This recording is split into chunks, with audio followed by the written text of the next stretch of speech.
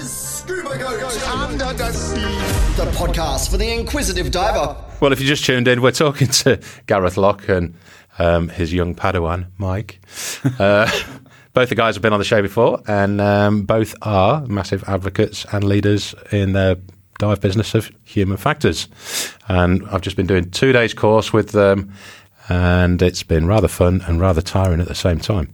However, Gareth was last on the show, I think it's almost 2 years ago. Really? Wow. I think so.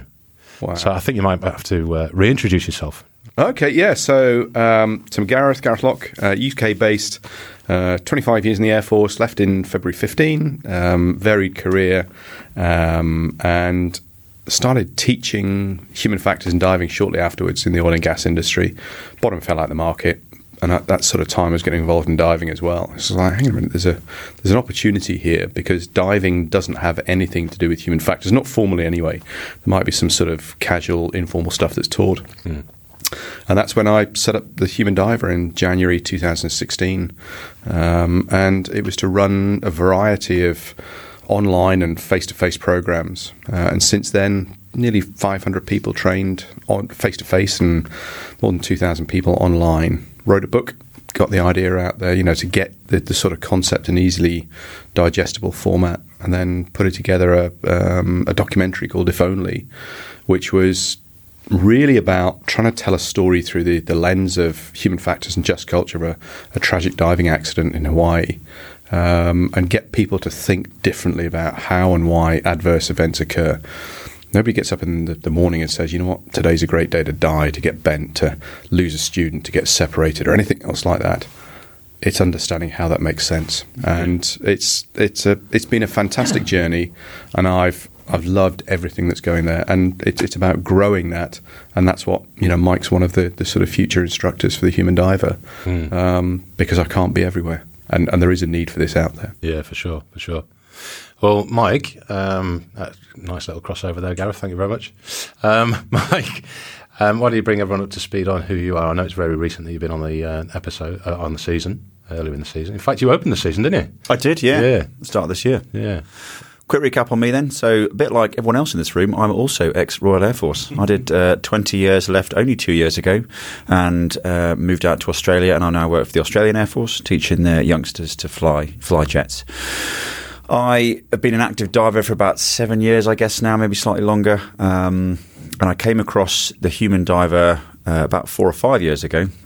And I thought, wow, this is brilliant. This is exactly what I'm interested in, because the factors, like we talk about, human factors are generic in nature, specific in application. And human factors in aviation, which is what I've lived and breathed for so many years, are completely relevant to the world of diving. So I came across the Human Diver and I thought, this is cool. I want more of this. I want to be involved in this. Got in touch with Gareth. We built up a bit of a rapport, and then started the instructor training pipeline a couple of years ago. And here we are today. Finally, the borders have allowed Gareth to come to Australia and complete my training. So this weekend is what that's all about. And I'm now going to be hopefully taking the reins and taking the Human Diver or human factors in diving forward, via the Human Diver in this part of the world. That's what it's all about for me. Yeah. What about, there's people still going to be listening to it going, okay, human factors, I've heard a lot of words there. What the hell is it still? I mean, in layman's terms, how would you put it? Treat me like I'm 9-year-old, Gareth. Right. What is human factors? Human factors, it's how you would interact, sort of technical bit. I'll try and make it simplified. How you would interact with other people, how you'd interact with the environment, how you'd interact with equipment. It might be about procedures or processes.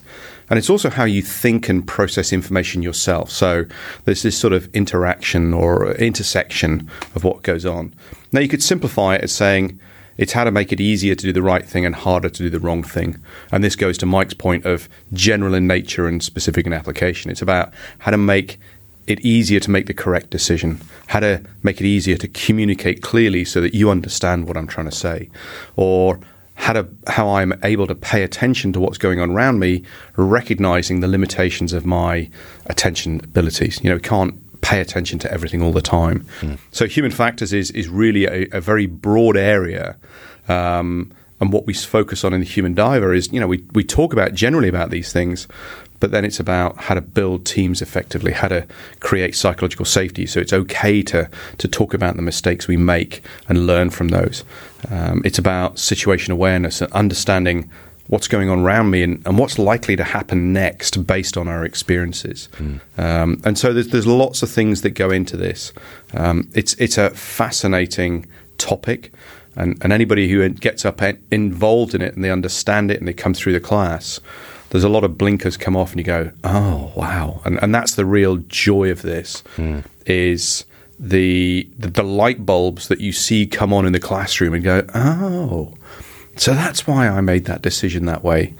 This is what I can do to help shape that so it's a better decision in the future. I think one of the key elements that struck with me is that human factors approaches those awkward situations and scenarios, such as fears from student to instructor. So if I give you the scenario that I, as the instructor, are teaching 6 brand new people to learn how to dive on an open water course, everything I say to them is going to be gospel because they're assuming that everything I say is correct. No one's really questioning it. And human factors is actually looking at that kind of scenario, or as a scenario, and opening up the door to allow the freedom of movement and communication up and down the chain, regardless of the situation. Totally. And it's this, often what would normally happen is you turn around and say, those students need to speak up. You need to develop a speak up culture so that if they've got a concern, then they're able to speak up. And actually the human factors approach turned around and said, it's about developing the leadership so that they're approachable, they're vulnerable, that they've created the environment so it's easier to speak up. And that's one of the sort of historical side of human factors or crew resource management aviation, was this thing of an authority gradient, where you would have experienced captains and inexperienced or junior co-pilots or flight engineers, and they were unable to challenge what was going on. And initially, they would just say, well, it's pilot error, stupid pilots, And it wasn't until they started to look at the cockpit voice recorders and say, you know what? These guys knew that there was something there, but they were unable to speak up. So the initial bits was all about assertion and defeating this authority gradient so that those who are lower down didn't need to step up quite so far. So in fact, the leader is bringing themselves down to a level that's closer to them, be more approachable, so that then actually if there's an issue, you don't have to have quite so much bravery or courage to speak up, because there isn't anything. If you speak up and nothing happens, you don't get something goes wrong. It's not a major issue. So creating that environment is a key part of developing teams through these non-technical skills and human factors. Now it's my turn to say something. You can talk as much as you want, mate. It's one of the I did that on purpose there, because it's one of the things that as soon as people come into the studio or even online, when there's a pause and there's a bit of silence, you can see it's like the rabbit in the headlight. Should we be talking? We should be talking now. And it doesn't matter because we're editing. We can edit. Yes, I thought you might come back to that. Yeah, that's useful.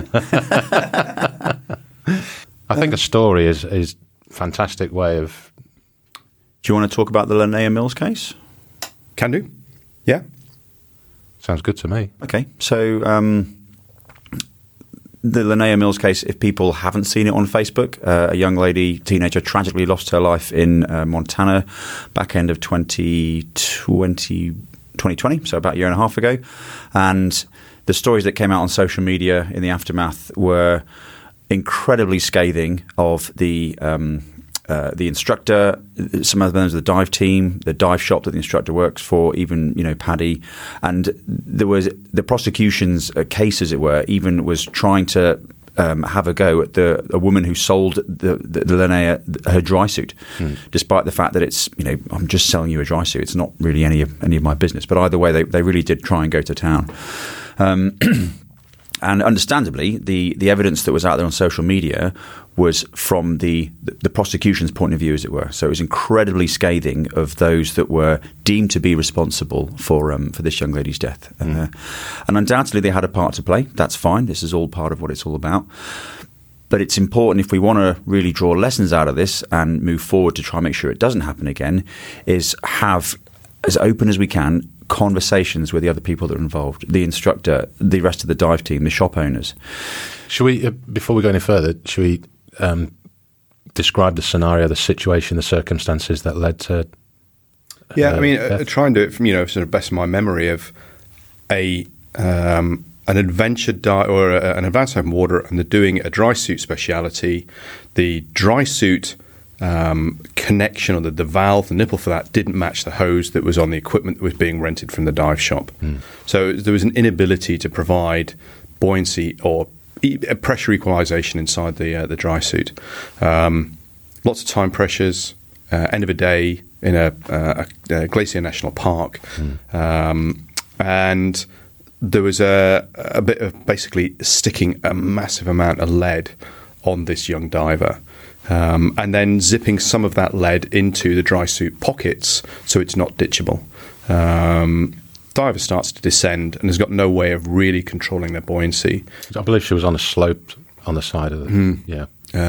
And there's just not enough lift to control the amount of lead that was in there, and she ended up sinking and drowning as a consequence. And, a really tragic situation, and, sort of touched on earlier, is nobody would have gone to that dive site to say, you know what, it's a great day to end up killing a student, because that's not what happens. People will be trying to operate against the pressures that they're under, commercial pressures, time pressures, the need to generate revenue.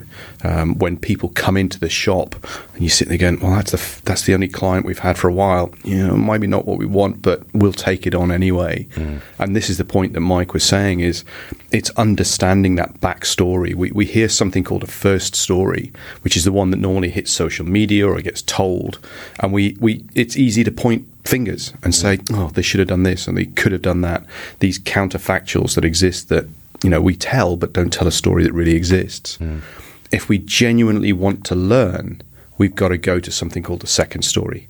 What's the background? What's the context?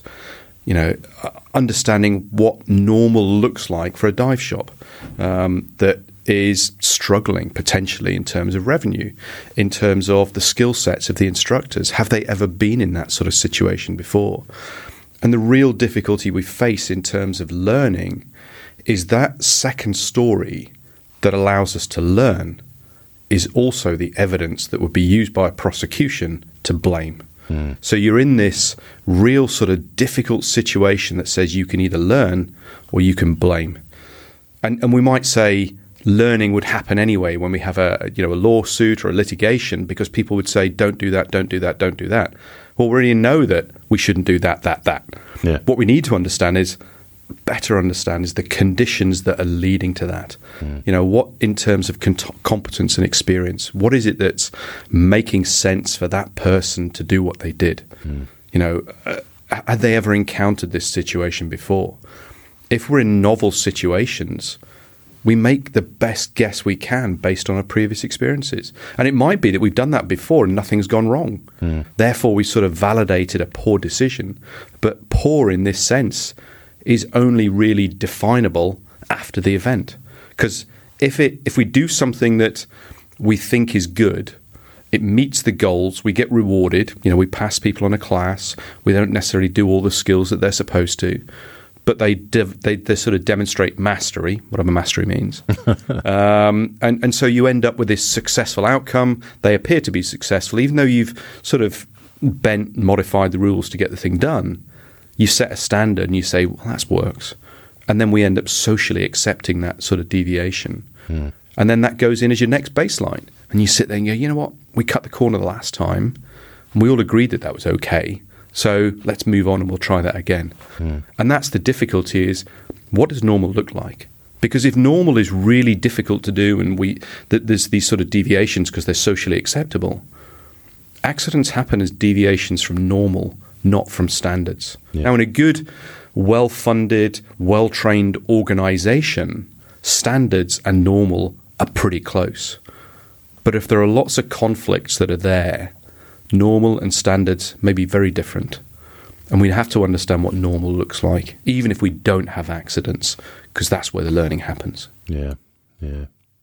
And given the sport that we do as well, and the variety of locations where people can go diving, that standard, whether it's delivered by whatever agency, RAID, SSI, PADI, NAUI, Aussie CMAS, that standard isn't going to say, it's not going to give details on how you can teach on a lake that's tidal or, it's below temperature and 2,000 metres up.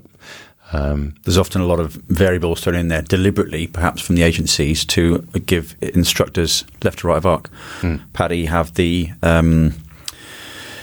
conduct these dives in swimming pool-like conditions, and it's just that was raised as part of the case again with Linnea Mills. It's like, well, what does that actually mean? And it's like, well, that's a fair question, perhaps. What does that actually mean? And it's open to interpretation, which is a good thing in the sense that it allows dive centres, instructors, a bit of left and right of arc to achieve their aims, but there's a lot of grey in there, which is managed at instructor diver level, and then it's only when something perhaps goes wrong, and they'll be like, okay, so you were supposed to be doing this dive in swimming pool like conditions. Well, yeah, I thought they were swimming pool-like conditions. Well, I thought they weren't. Okay, well, who's right and who's wrong? And it can be very difficult and judged often with the benefit of hindsight, and often after something's gone wrong rather than when something's gone right. But someone's thought, do you know what? We need to look at this from a proactive point of view. Maybe we shouldn't be doing this again. We've been lucky so far, and that doesn't tend to happen. Diving is very outcome biased. Things are going right. In that case, everything's fine. And as Gareth said, you will dive or do a course, and you'll kind of edge closer and closer towards a marginal boundary that you don't even know is there, and then all of a sudden you do a dive, run a course, something goes wrong, you lose a student, figuratively rather than fatally, and you just think, oh well, it's been fine up until now, but actually you've just gone over a boundary that, when you look back at what swimming pool like conditions were originally when you first started diving, you've gone a long way from what somebody else, a complete novice perhaps, would identify as swimming pool-like conditions in that particular example. Yeah, and you have got that element of, for example, a new DM or a new instructor moves to a new location and is just following the norm of the operation that they're going to, especially if they're a newcomer to the industry as well, and don't know any better. For me personally, I've been employed by a location out in Papua New Guinea, and I was to be teaching an open water course, and I was like, okay, so where do you do your confined sessions? Oh, it's over there on the beach. Get out of it. There's no way on God's green earth was that ever going to be pool-like conditions. And, I was told, well, it's always been done over there. Well, not anymore, pal. And we need another solution. And that's the social acceptance bit. And the difficulty is that, you've got that sort of confidence, the knowledge to turn around to the dive centre manager and say, it ain't happening. Yeah. But if you end up as a sort of a junior instructor coming in there, inexperienced, and it's like, do you want this job or not? Yeah. Yeah, I do. Right. Crack on. That's what we're doing. Yeah. How do I do this?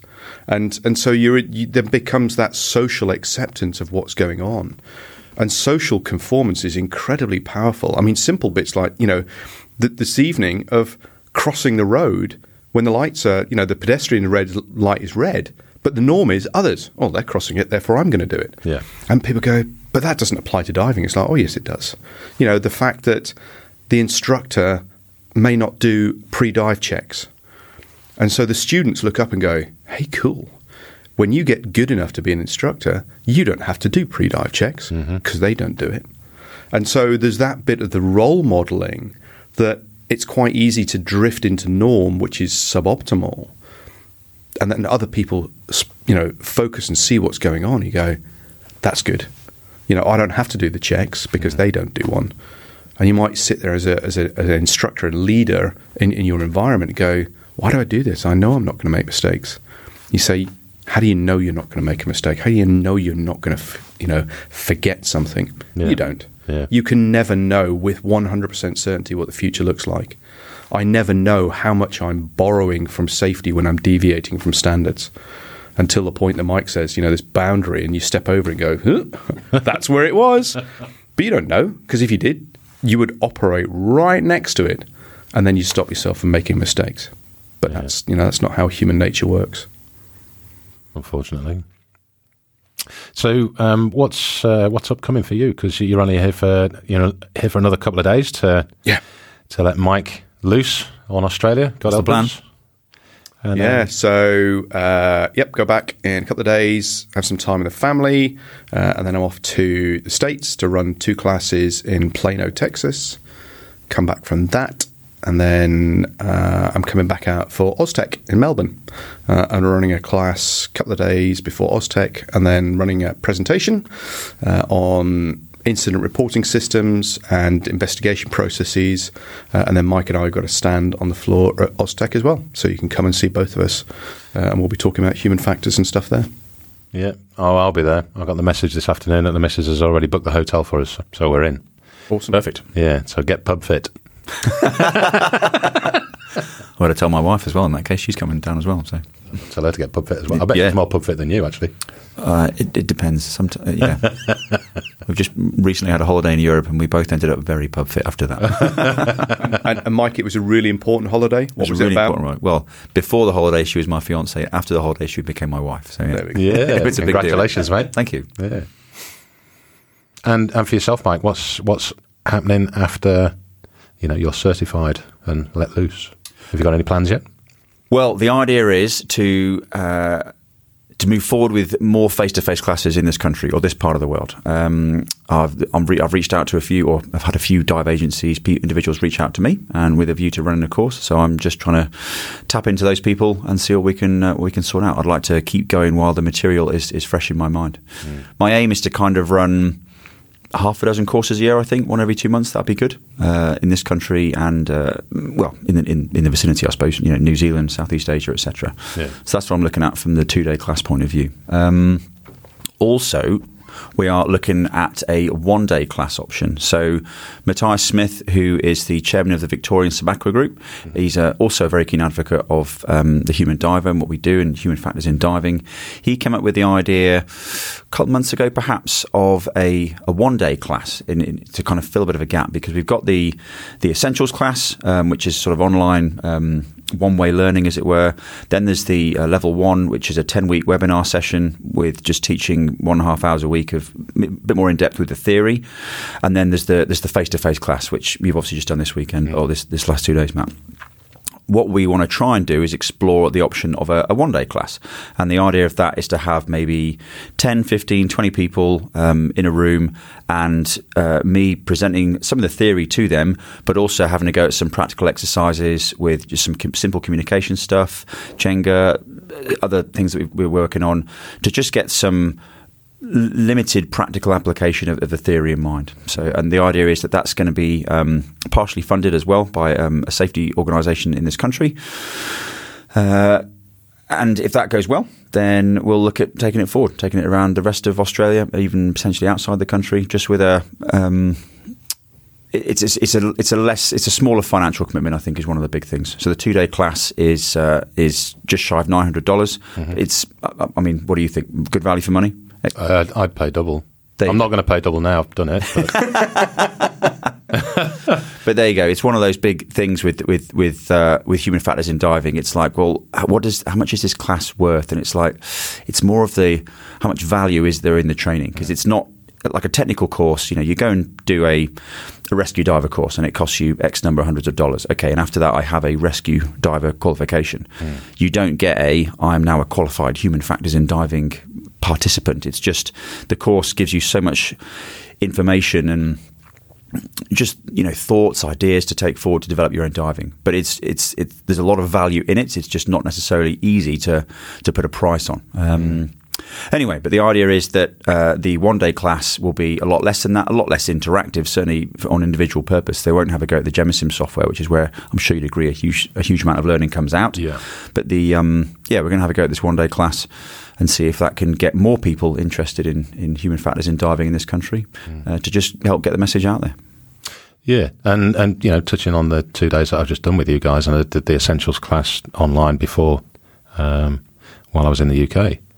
And what I've taken out of the last 2 days, and people who are interested in possibly doing it as well, is that, in my opinion, human factors kind of opens your eyes to those inner thoughts. It gives them a little bit of a pathway to come out, whether that be pen and pencil or verbally. But it opens up your eyes, it opens up the doors and the confidence. I should imagine there's quite a few people out there that might be lacking the confidence to chirp up when needed. And I think just in this last 2 days, there'll be people in that classroom that will chirp up where you wouldn't ever expect them to. And I think that is a fantastic learning. You can't get better than that, especially when we're looking at safety scenarios. And on the safety side of things, people that get into the norm, the instructors, the dive masters that do get into their norm and the situations that are seen as normal locally, might not even see a safety issue. And you coming in as someone who's just done 2 days with Mike Mason or Gareth Locke, all of a sudden you're seeing these little alarm bells going off all over the place. And I've not experienced it yet because I've literally just finished the course today, but I can guarantee you I've seen it before, and I can guarantee you I'm going to see it again. I can't put enough emphasis on how much people should do this course, quite frankly. And it's such a hard thing because it's a really cliched statement, especially the 2-day course, that you get out what you put in. And it's not a tangible training course that says, Matt, you're going to learn how to do this. It's like trim, buoyancy, propulsion, laying line, using a rebreather, using a camera. It's more about coaching and facilitation and what your goals are that you want to get out of this.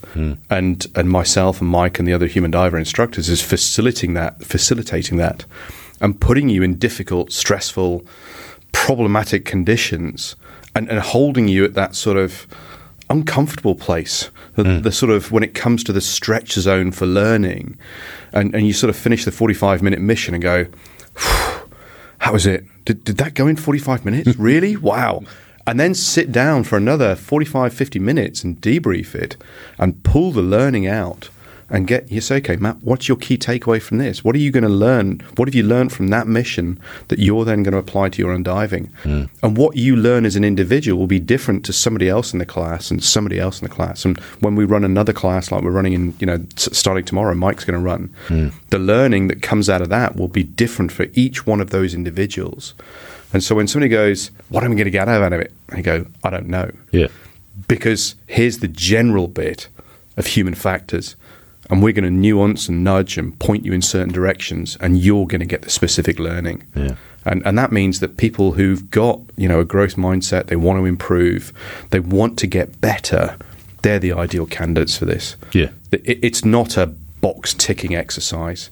And, to this bit of, what does it allow me to do? Does it allow me to go deeper, use a bit of equipment, different gases? What it does allow you to do is use the bit between your ears that you take with you on every dive differently, and looking at things from a risk-aware point of view. It's not about risk aversion.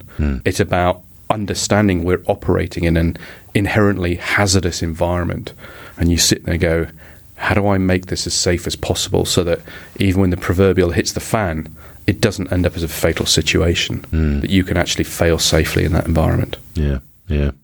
And the fact, just to paint the picture as well, that in the course, we've talked about GemSim.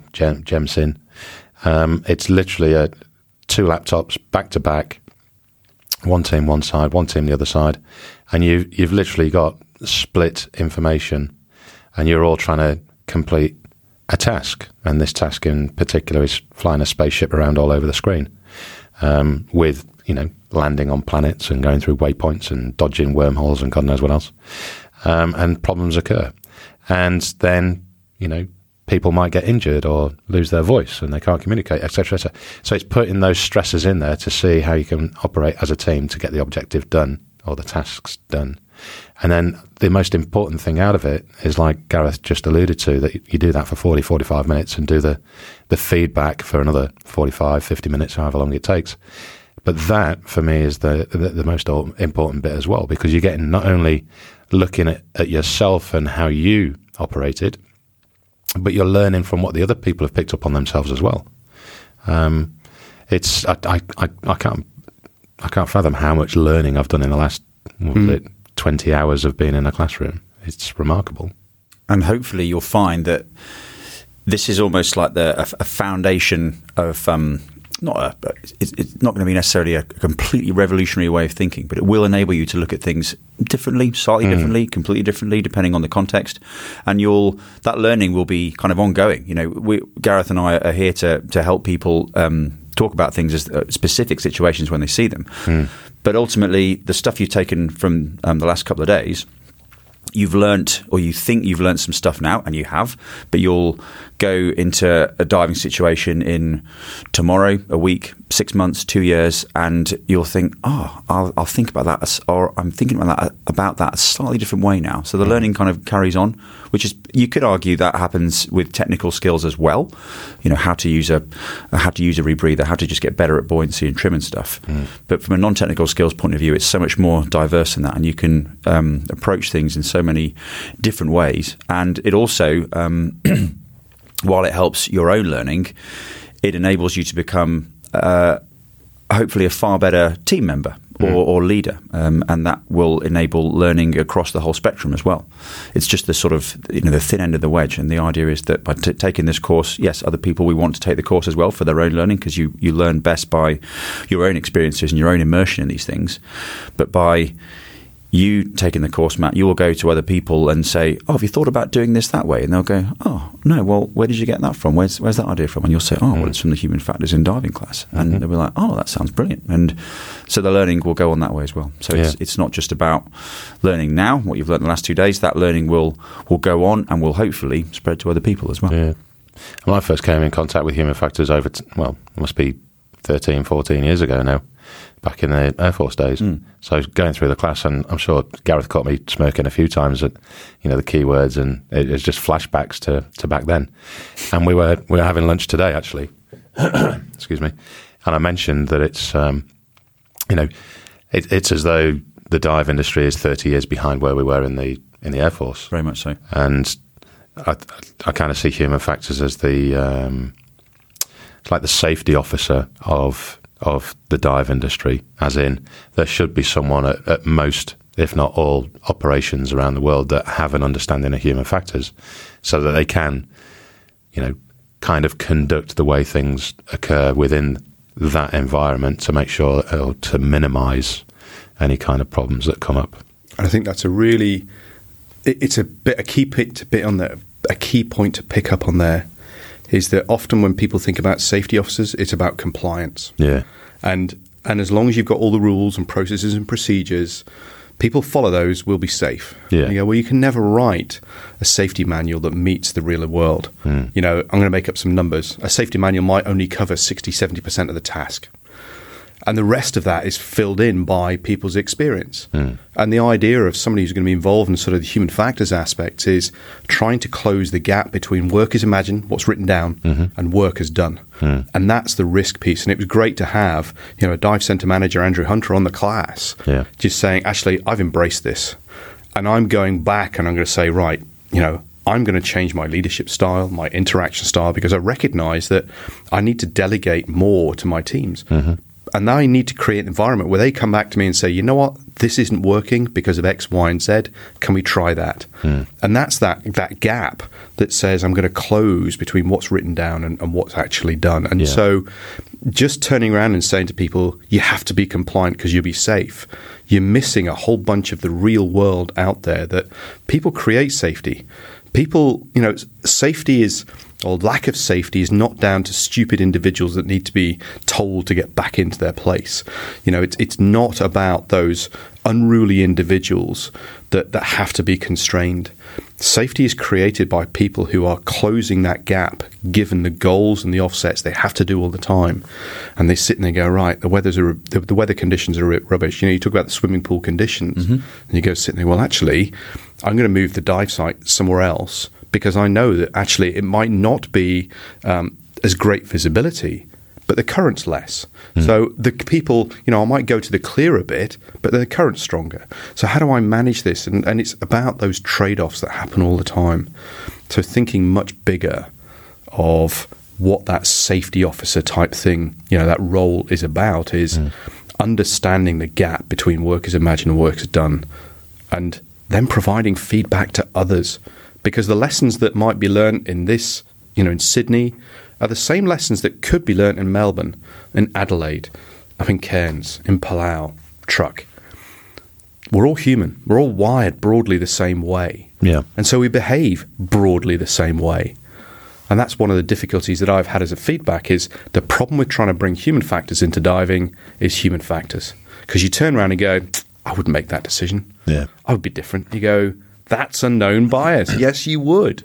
Because we can create those conditions where you make the same mistakes, which is why when we run these classes, the behaviours are broadly the same. And we put the injects in and people fail in broadly the same way, and we bring them out in the debrief and they go, oh, wow, I wasn't expecting that. And you sit across the room as the instructors and go, well, we did, because we were expecting that to happen, because people behave that way.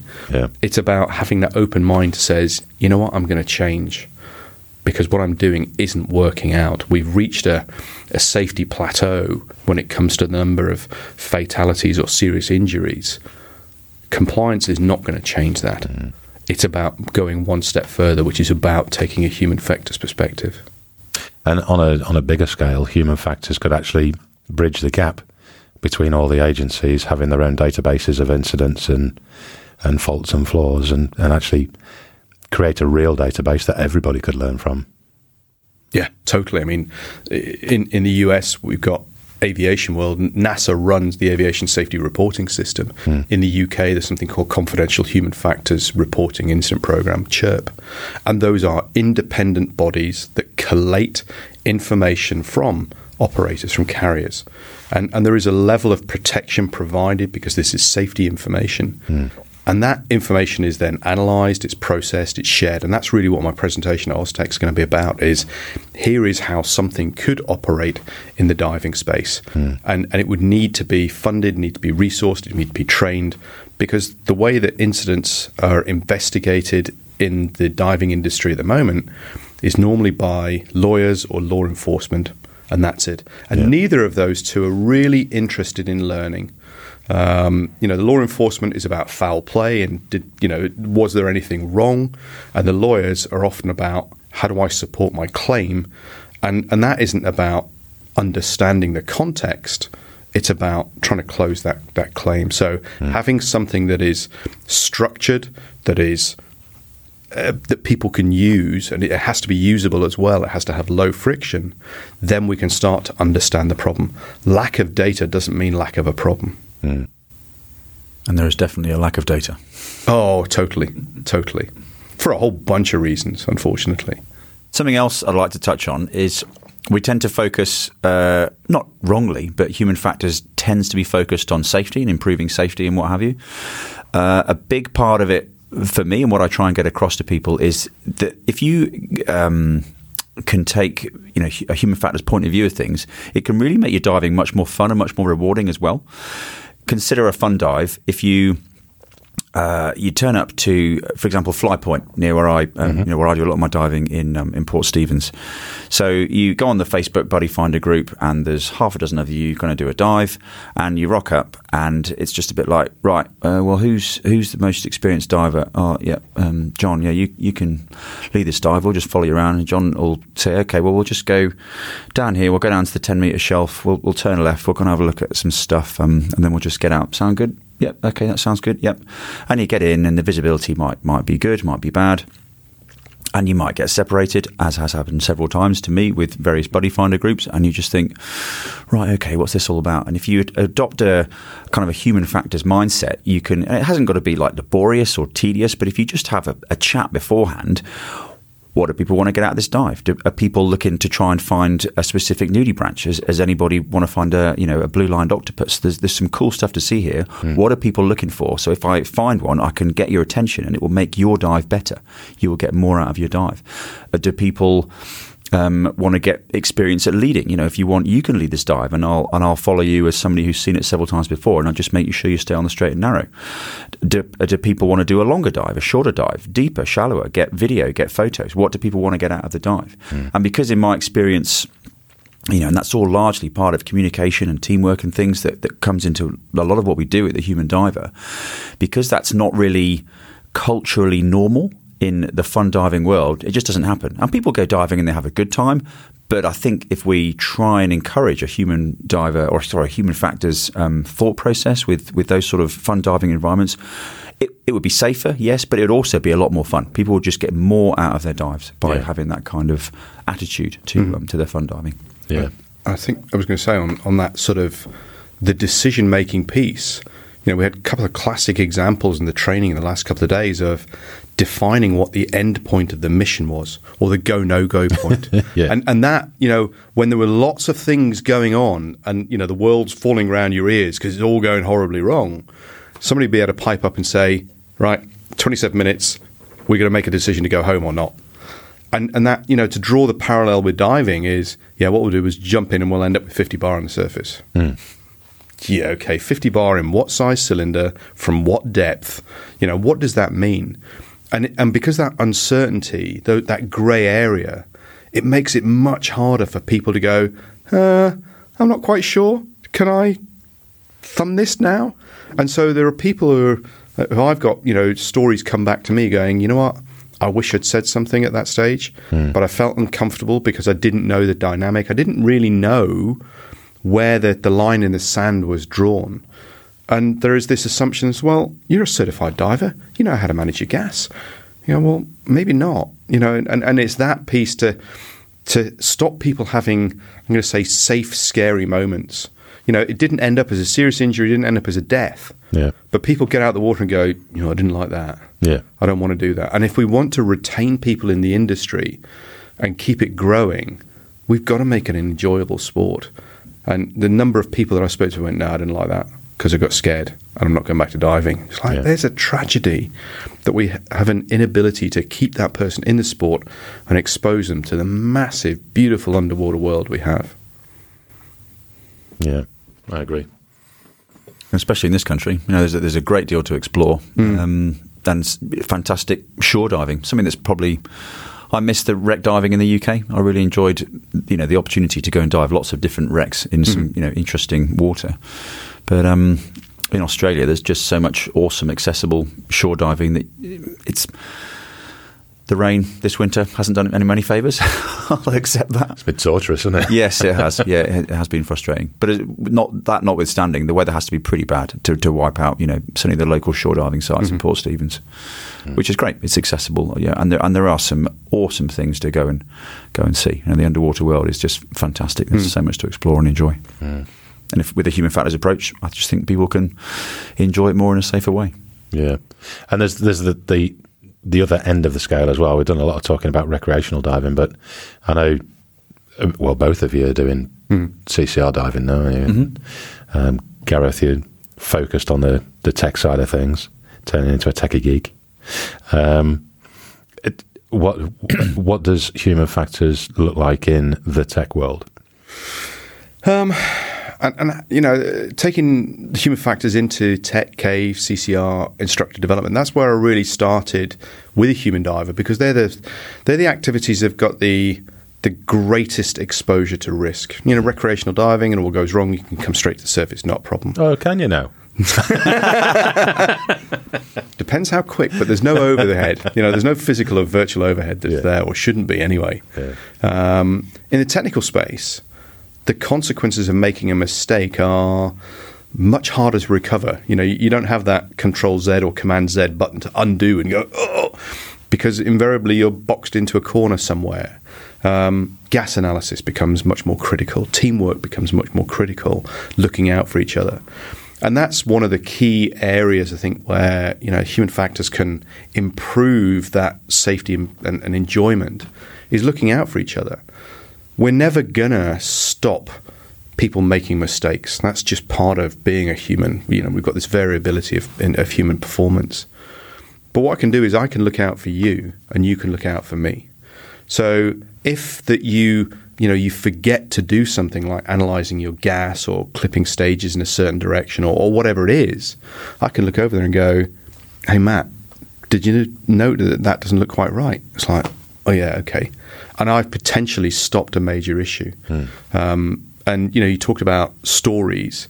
if only as a documentary I put together, which was a technical diving course. It was a rebreather training course in which the diver unfortunately died by going hypoxic on the surface.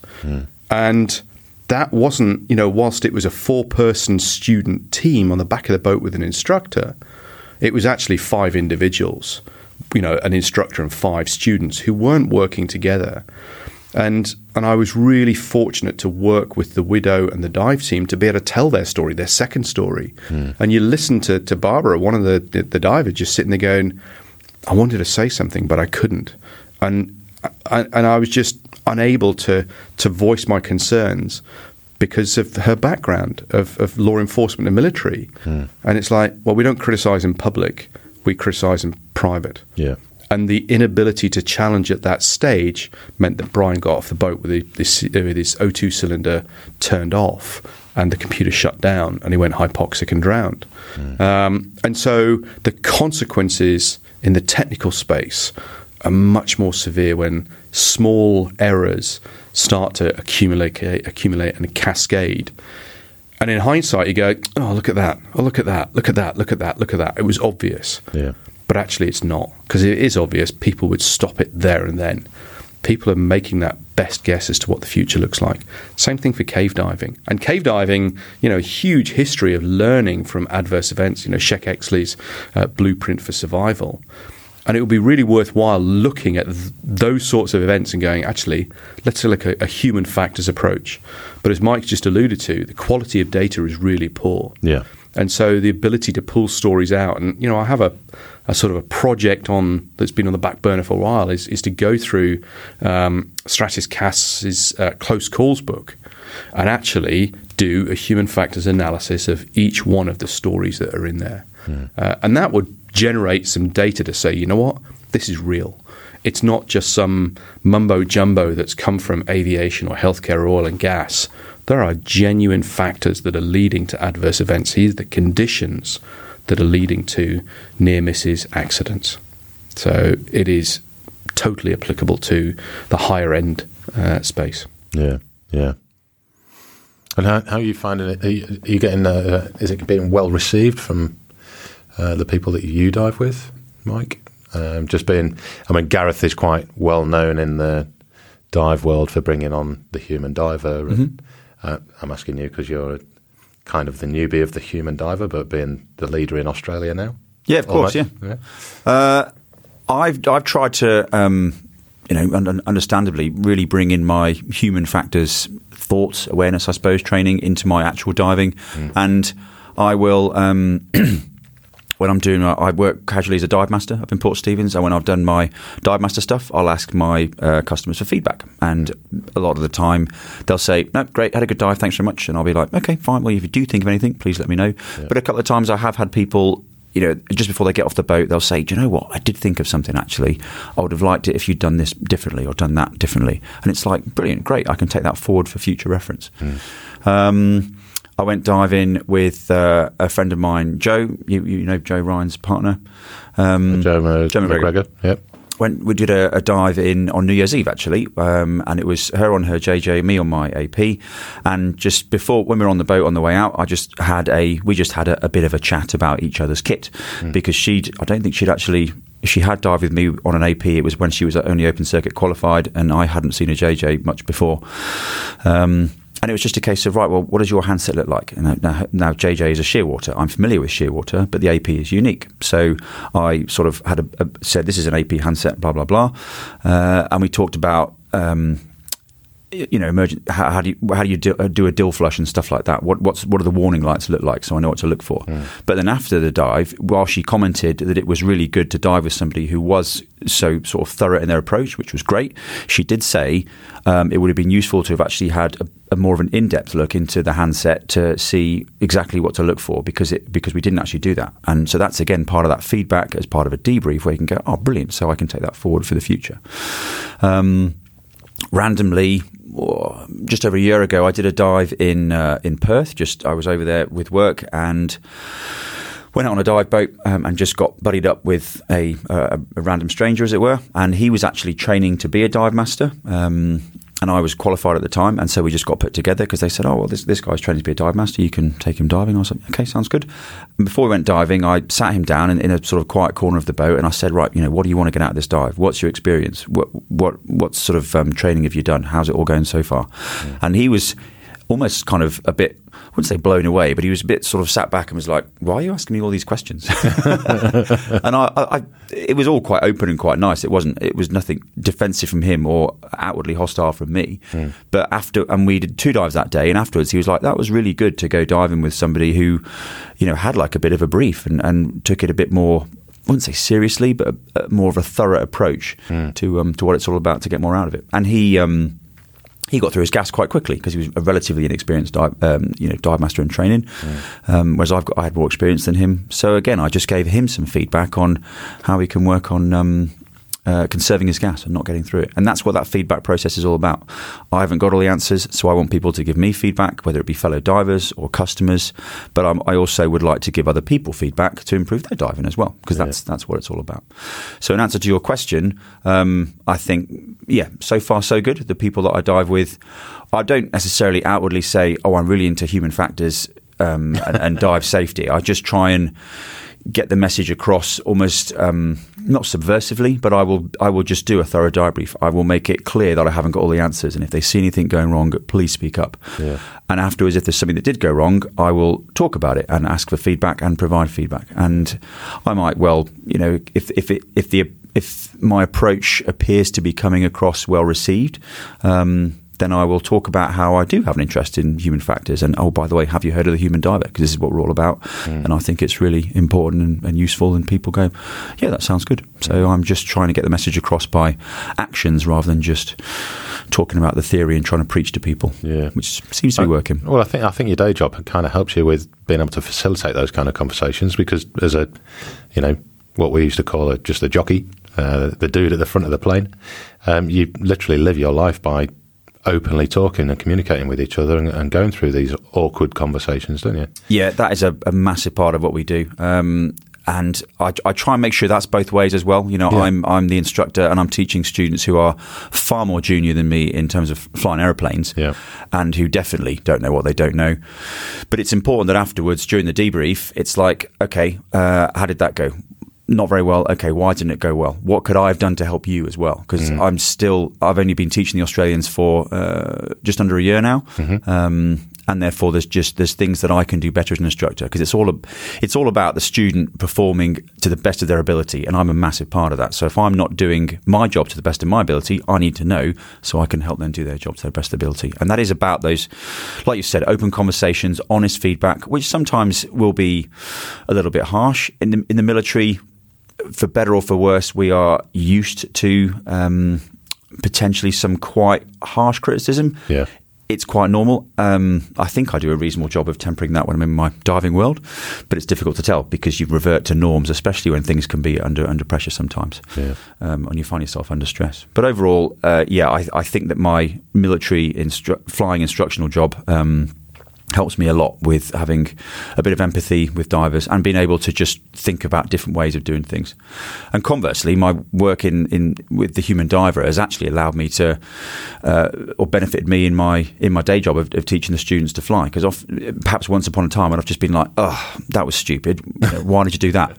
Whereas actually, I'll go like, "What were you thinking at the time to make you do that? What made you do that rather than what I wanted you to do?" So look at those conditions and have a much more big picture approach. And do you think that kind of process will help you spot it with other students if it was a similar scenario, or is it something that you can kind of recall at a later date? Like I'll try to think of an example now.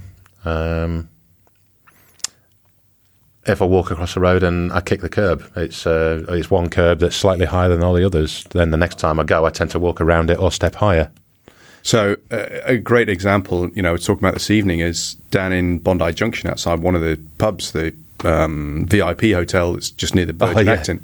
And I'm hypothesizing why they've done this. But the tarmac for the pavement has been replaced by a whole bunch of rubberized tarmac pavement that's there. Now, I'm guessing it's so that if there's any physical violence outside, because it's a drinking establishment, then people don't get thrown onto a concrete floor. Now, the problem is when you're walking, it looks exactly the same as another piece of tarmac. So you're walking along, your peripheral vision's going, yeah. And then I just stumbled, and I'm like, what is this? It's like, it's a spongy floor that I'm walking on. It's like a mini mattress. Yeah, and it's just like, what? And then you walk along, oh, okay, right, I'm now back on the hard concrete. Yeah. And so, your peripheral vision, it just looks like just normal tarmac. And so, I'm guessing that that's why it's been done that way. But it also introduces another risk because it's not what you expect to happen. So now when I see the sort of the VIP hotel bar, whatever, it's like, oh, I know this. So you start to recognize little subtle cues that things aren't quite right. But you recognize patterns really quickly. I haven't been to Sydney for a while, but I now very quickly understand what the light sequence is for the traffic lights. At a crossroads, you go, yeah, that, right, I can cross on this. Even though it's a red man showing, me breaking rules, terrible. But I know that if it's red there, that means that's green, and there's no traffic going to cross this section. So I can cross the road safely, although I might not be complying with the rules that are there. So we do pick up patterns very quickly, and sometimes that's very advantageous. Other times it leads us down into a sort of false sense of security, and you miss important things.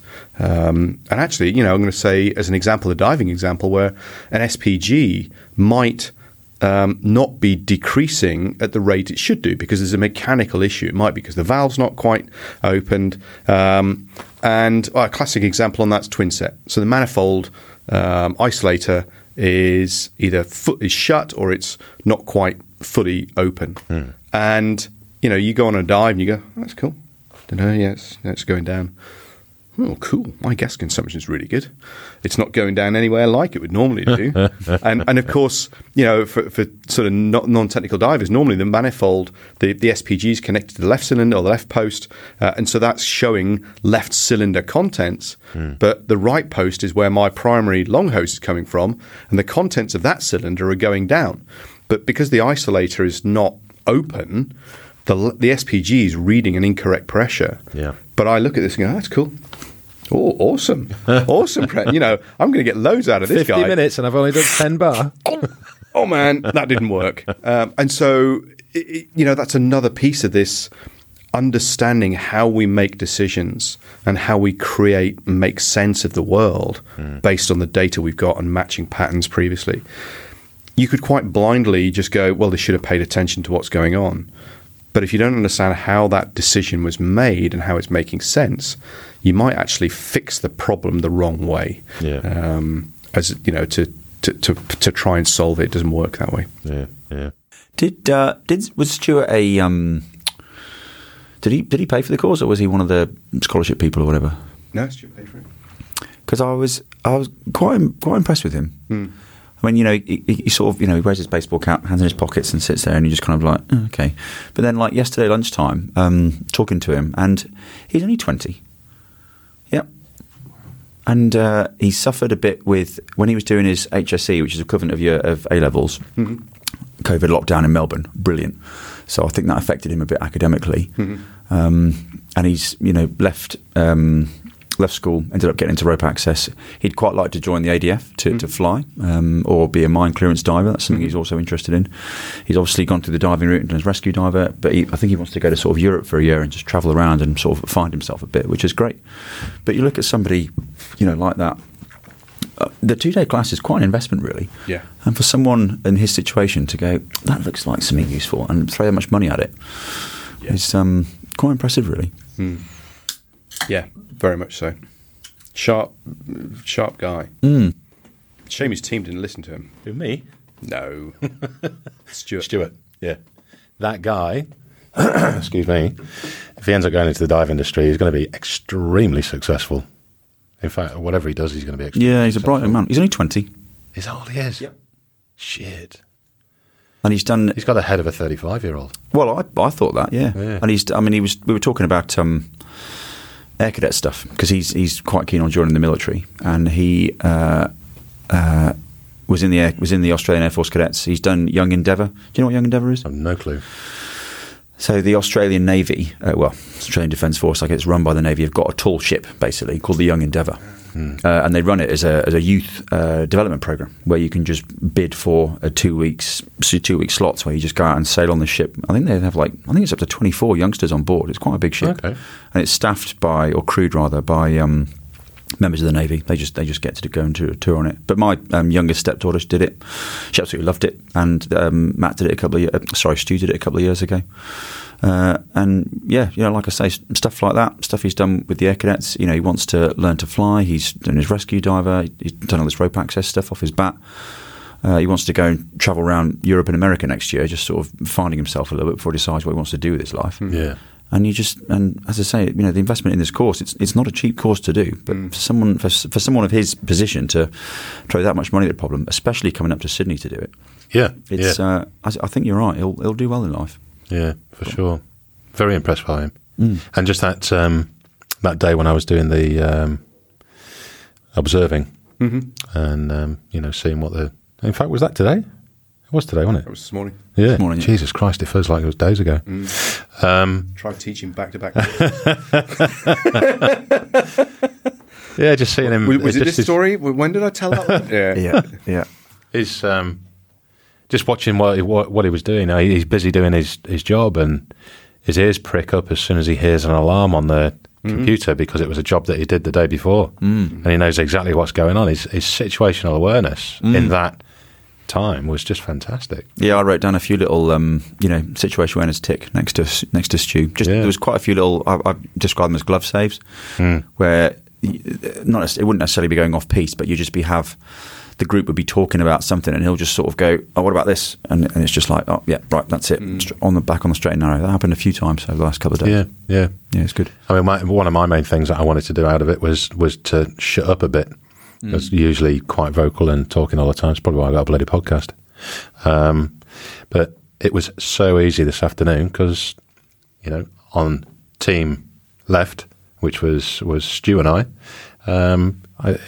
he was just doing all the bits and pieces of controlling. I could quite happily sit there with my mouth shut and get on with my little tasks. Yeah. Very easy. That's great. I love it. When you went, "Oh, what? That's bollocks." I thought you got one it's a double answer question. Oh, yeah. And it's something like, the answer is 81, but there are 4 numbers of 81, and then the 5th one is the words 81. And people go, 81, B, send, wrong. Bollocks, that's not right. Oh, fuck.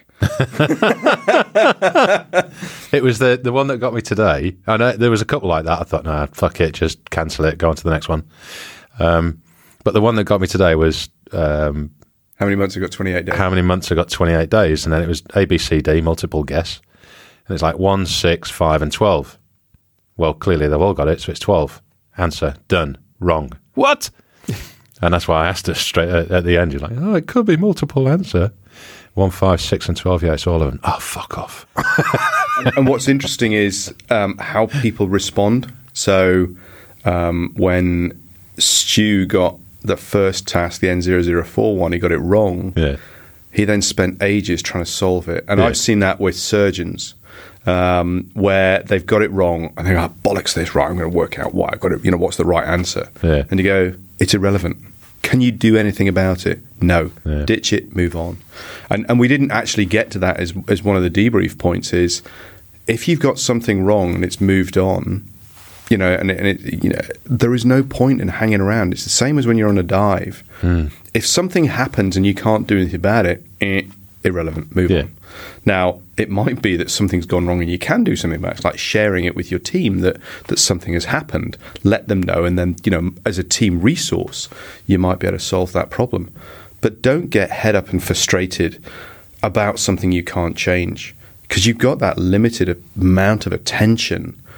And if your 7 light bulbs that you've got for your attention, if 5 of them are lit because you're pissed off because something's not happened, that means you've got 2 to do everything else. Yeah. So it's that bit of move on.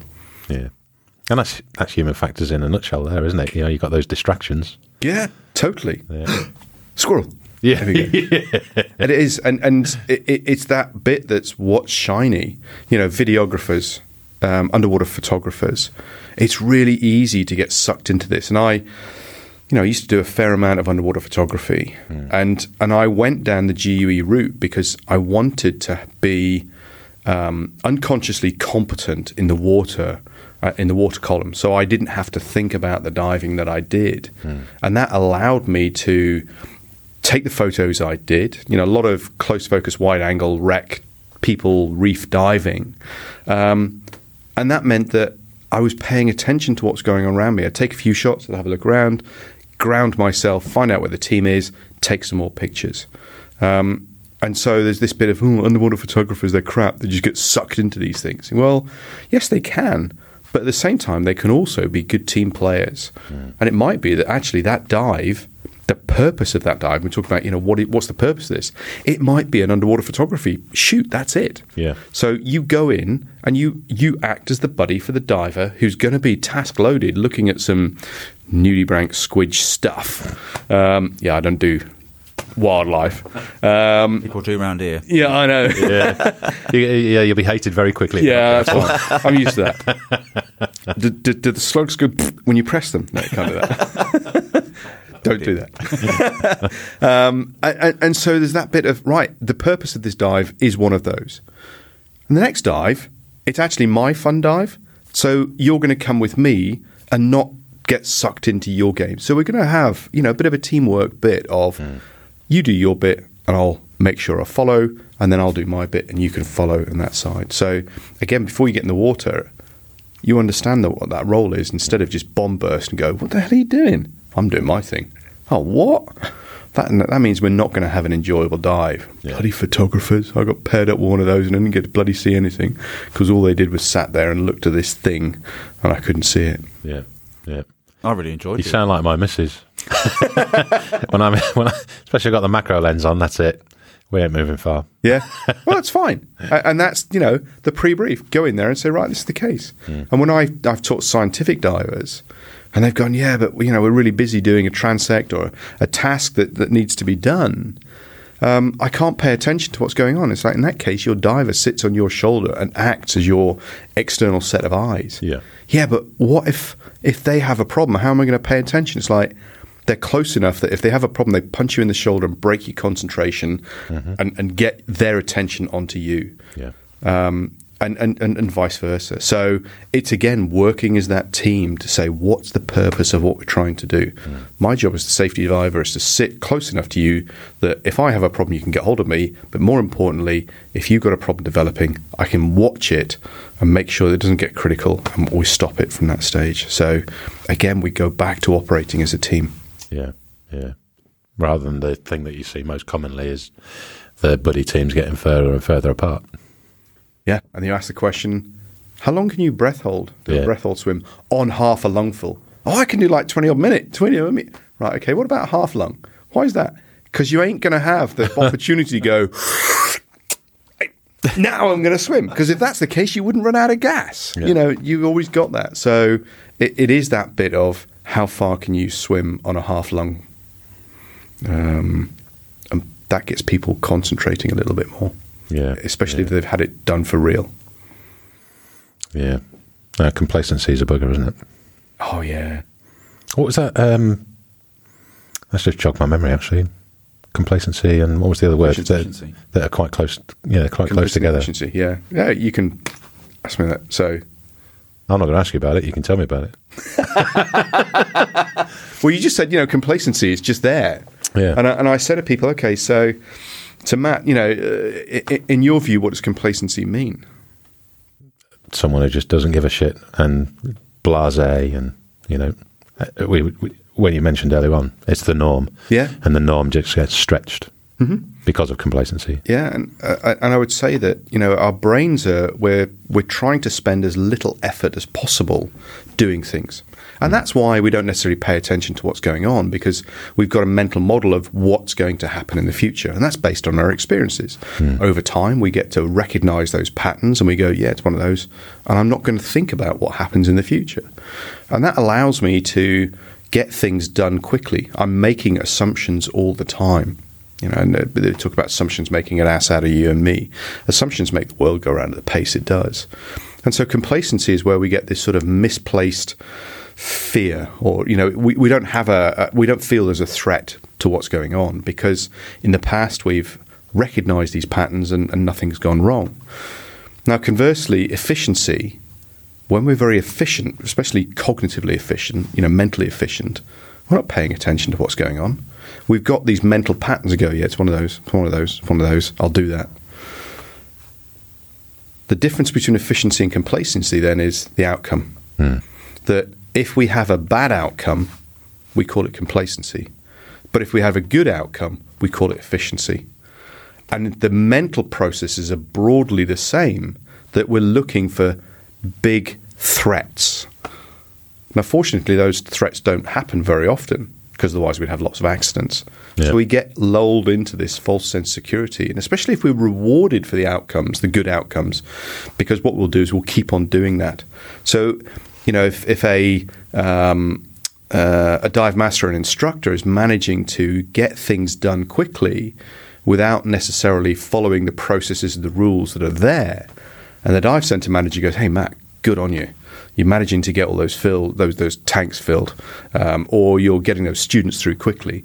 And it's this bit of, hey, you're being efficient. But if the proverbial hits the fan and something goes wrong, and you go, you didn't check what was going on there. You were being complacent. And yet your center manager has just rewarded you for the behaviors about being efficient. Yeah. So it's understanding that these things are happening all the time, understanding what normal looks like. As accidents happen as deviations from normal, not as deviations from just these deviations from the rules that are out there. And I hope that gets people thinking about, it's because a lot of this human factor stuff is about trying to think of things from a different perspective, from the other end of the telescope as such. Yeah, yeah. And do you think, you've obviously got people that have done courses with you and come back time and time again, or get involved with the forums on Facebook, whatever. Do you think my fans? You have little fans, the little tribe, the cult that's there. Yeah, they're all little old cantankerous men. Open-minded individuals. Yes, and that's the perfect example. Have you found that over the years, those that have been with you for a while now have evolved into people that are possibly more open to the feedback loops? I think, in my experience, people naturally seem to be a little bit scared of feedback. And we touched on it briefly earlier on with super duper pilots and whatnot. I was just wondering if you've got any kind of, have you seen an evolution of the people that have been with you for some time, or a change at all? I think people get it. When they're sort of exposed, it's the sort of trite statement of once seen, you can't unsee. And then people do start to say, look, give me that feedback. I can't improve unless you give me that feedback. And your perception of a class or a dive or an experience is different to mine.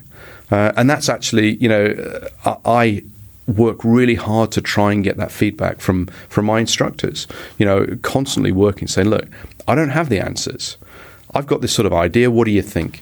And if you think it's rubbish, tell me. And at the same time, I'll say, okay, what else can we do?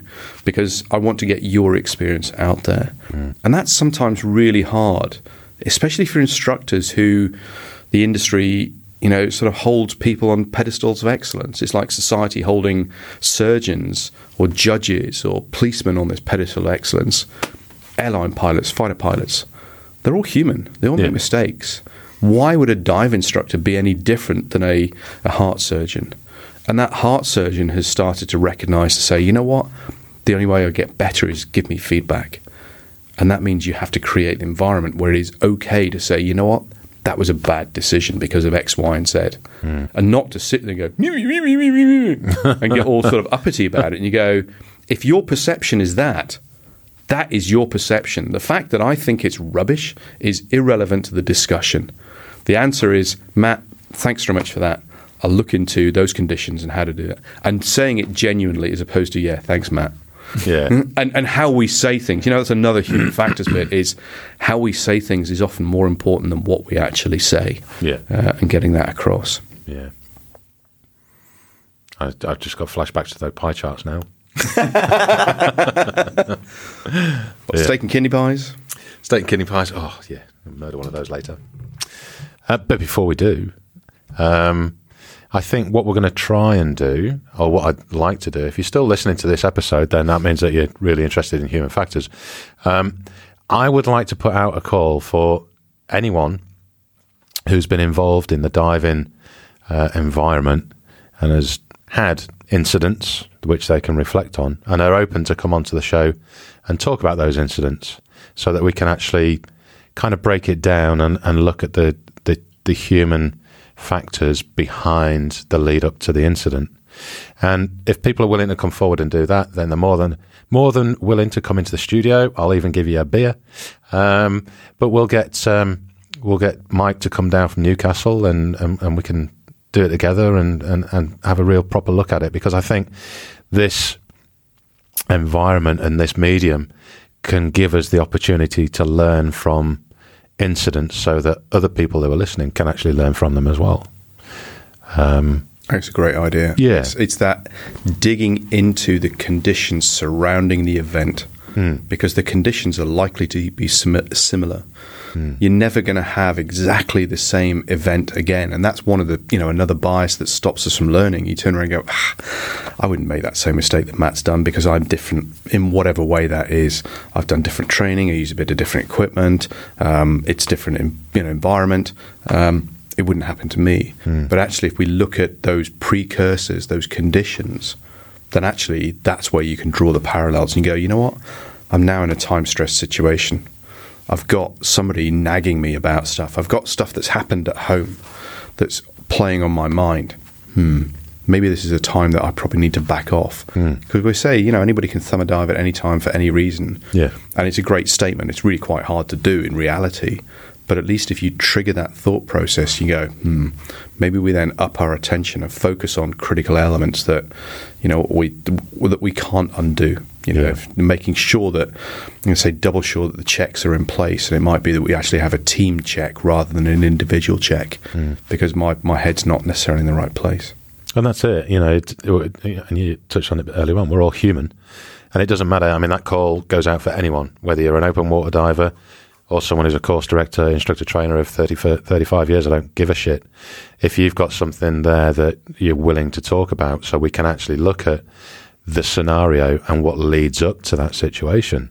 If your head's in a different place and you just miss a simple check, that can have the knock-on effect. And I think the only way that people learn is by listening to these kind of stories that have occurred to other people, and take the learning from that situation and then be able to apply it to their own situations in future.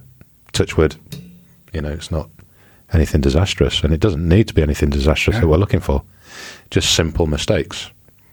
So, yeah. It's better to learn from incidents that didn't necessarily result in a tragedy, because there often, therefore, is no legal pressures to sort of keep people from telling the stories. The near misses are the better stories to learn from. Yeah. So anything like that, absolutely perfect. Yeah. I'm more than willing to tell you the numerous times I've run out of air. I don't care.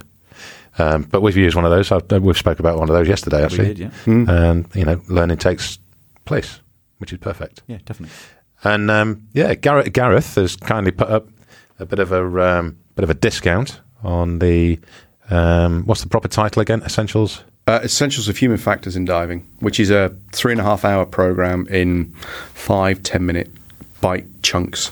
That people go, I'm traveling, I can't get access to it.